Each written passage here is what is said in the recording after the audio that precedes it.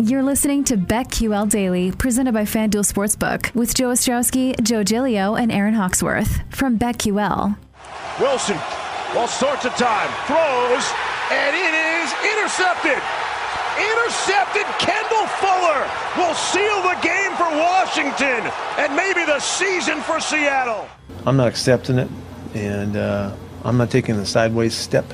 I'm not stepping anywhere but forward, and going to keep driving to get the very next chance we get and go get a win and get going. And I don't expect these guys at any time to do anything but that. I want to keep just stepping forward and keep moving and battle our way through it. It's been really frustrating, obviously, but just not accepting. We're just going to keep going. And we're in a storm, and I believe that we have to keep going. And the only way to get to the other side is just believing that the water's going to calm down a little bit, and we'll be able to get through it. Welcome on in. BetQL Daily, presented as always by FanDuel Sportsbook. Joe O, Joe G, Aaron Hawksworth with you on a Tuesday. The voices there of Pete Carroll, Russell Wilson.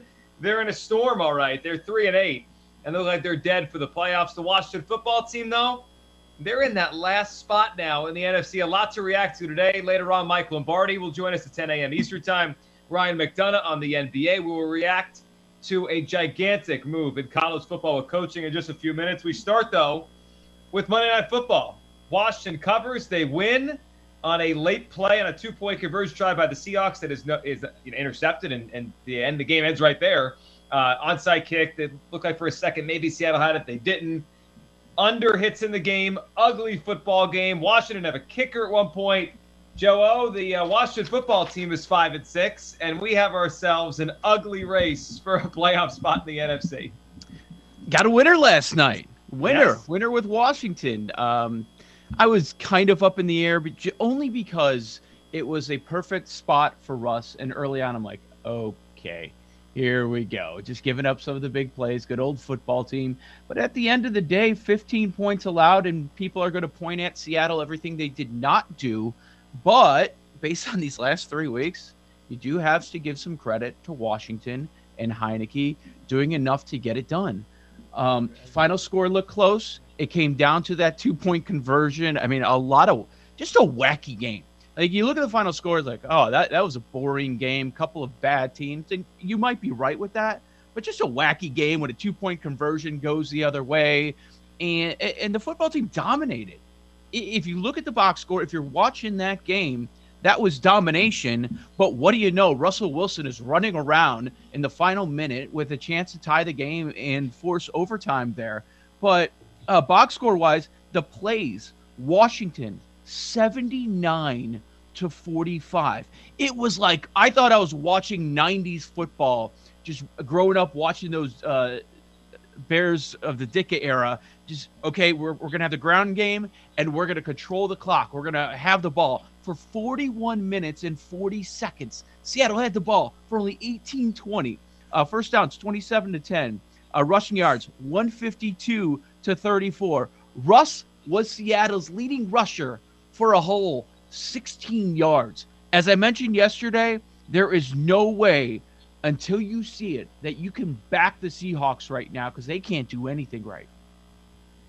Aaron, the Washington football team, they win, they cover. The game goes under last night. Joe just hit it. They ran the football. Taylor Heineke led another nice drive at the end there. I mean, the Washington football team is certain. I mean, they're live in this thing. They're right there with all these other 5-6 teams right now.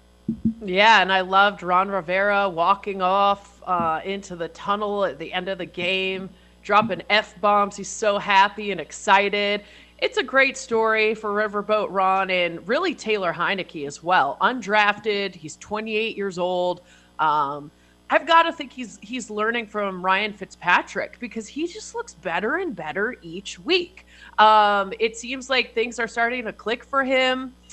And I mean, I had Washington with terrible odds, actually, compared to what they are now to win the division. I think Washington was, plus 1,400 coming into yesterday. Now they're plus 1,200.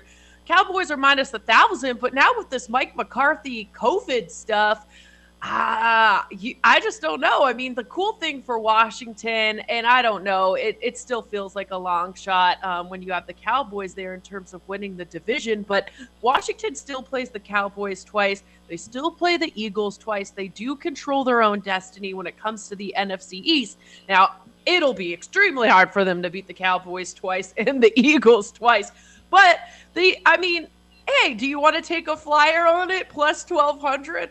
They did it last year. Crazier things have happened. So the other way to jump on them would be to make the playoffs. I mean, they're Dak. It's just the McCarthy thing might be an upgrade. It's not a downgrade, right? Is anybody concerned that you're not going to have McCarthy and some other people in the organization? I'm not worried about it. Dan Quinn's going to take over. I mean, obviously, he's experienced. Yeah, and it's just the only thing is a short week. The short week concerns me a little bit. The coaching out of the building on a short week, that's a little bit of a worry. But there's just nobody that can score with Dallas. That's it, right? There's nobody in the division that's even close to that. Right. Well, and if you're going to bet on Washington or the Eagles, the path is to make the playoffs, right? That's the path right now, just to get in the playoffs. So Washington's a plus 360, Eagles plus 225, Saints plus 230, Minnesota even money. Those are basically, if you look at the odds right now, there's a pretty big gap after those teams. Like you want to throw in Carolina, you want to throw in, whoever, the Bears, the Falcons, like they're all pretty considerably down from those teams. Falcons are plus 620, even though they entered the day yesterday in that last spot. So it's really, FanDuel is saying on their odds, 4 teams kind of have a realistic shot at that last spot. Eagles, Vikings, Washington, Saints. Listen, the Saints are desperate. What have they lost? 4 straight? Yeah. Okay. The Cowboys are dealing with their COVID issues. Let's say the Cowboys lose this game to the Saints. We're talking about Dallas falling to 7-5. If Washington beats the Raiders, they're now just 1 game back. Right. It's not that crazy. I bet on way crazier things.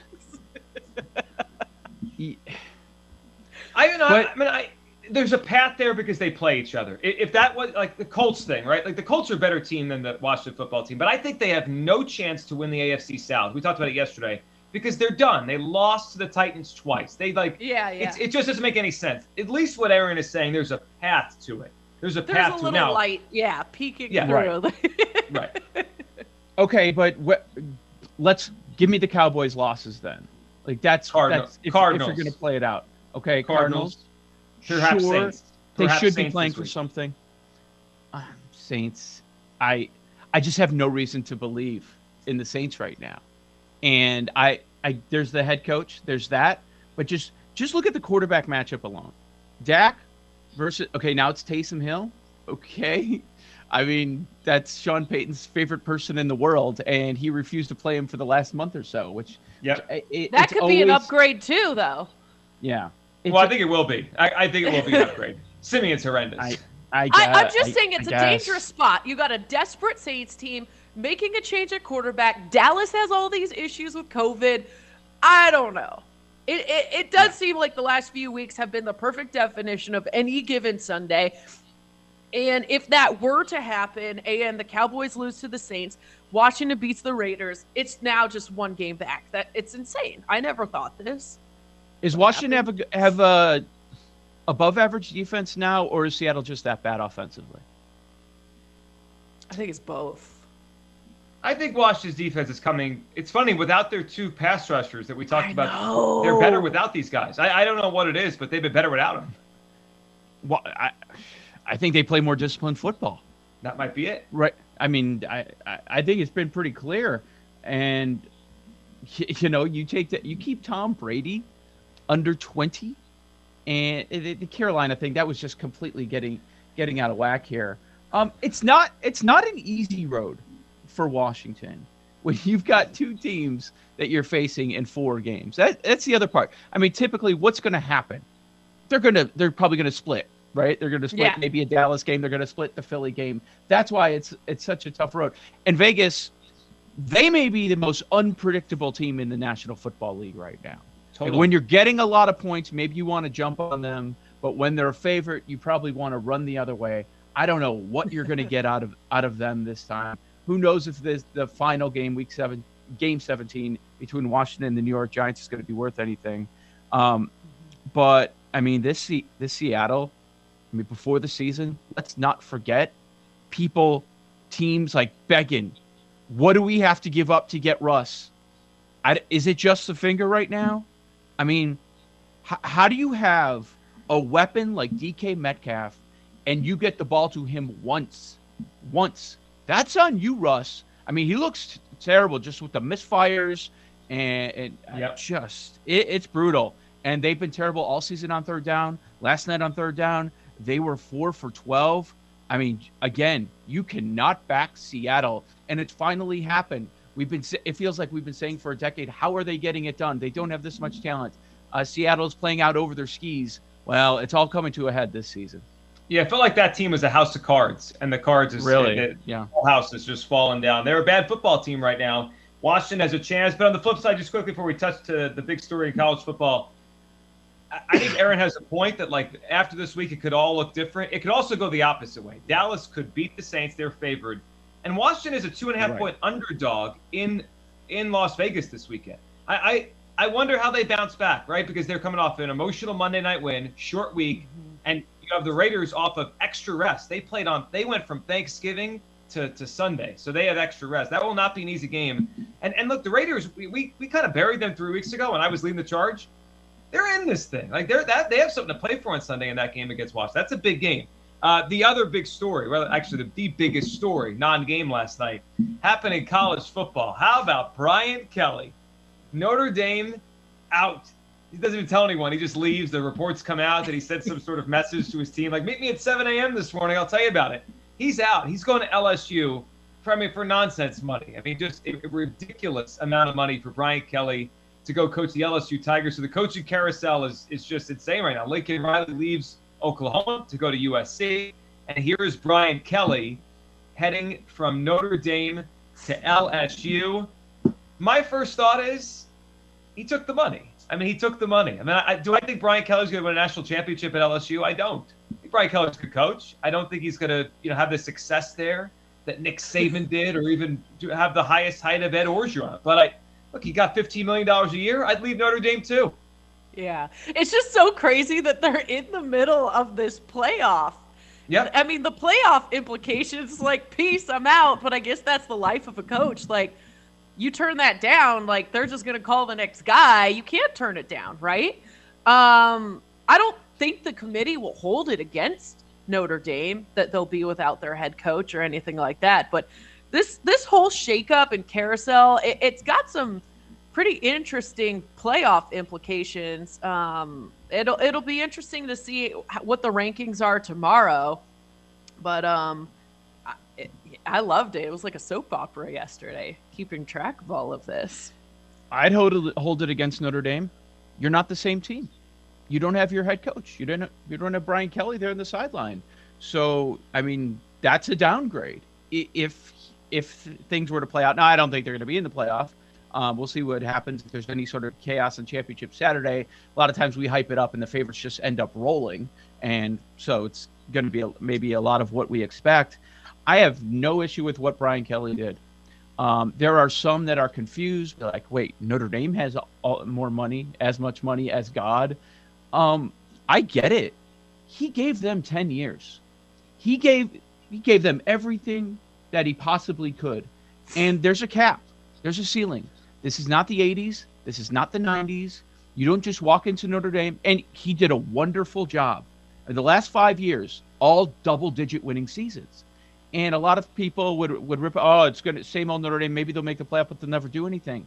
Well, he did everything he can. There are a lot of obstacles that you have at Notre Dame that you don't have elsewhere. You know where they win championships? They win championships at LSU. They win championships in the SEC. And he's going to bring the same talent, if not better, down there. And he won't have to deal with some of the crap. And he's 60 years old. And he's getting $15 million a year. I thought it was a no-brainer. And if it doesn't work, and if they hate him down there, and they want him getting the hell out of Baton Rouge, okay, I'm retired. I'm Take good. the buyout. Get My out. generation, the next generation, and the generation after that. We are all good. I have no issues with what Brian Kelly, and there are other reports. Oh, he did the Irish goodbye. He ghosted everyone. What are you supposed to do? The job's here now. It's not there tomorrow. So what are you? This You is gotta the game. go. I don't like the game, and I hate a lot of these players. And Saban with his rant on the fans over the weekend, crap like that. While he's got a 9-foot statue and he's got his $100 million or whatever he's going to get. I mean, man, this is what happens. Like Riley got paid. Like look at what Kelly did in 10 years. He's an all-time Notre Dame coach, even though he didn't win a national championship. He did a lot, but I'm with you. Downgrade on them this year. I would fade them in their bowl game wherever they end up. Joe O, Joe G, Aaron Hawksworth, BetQL Daily, presented as always by FanDuel Sportsbook. Let's dive into the NFL futures, the MVP market. Where is their value? That's next, right here on BetQL Daily.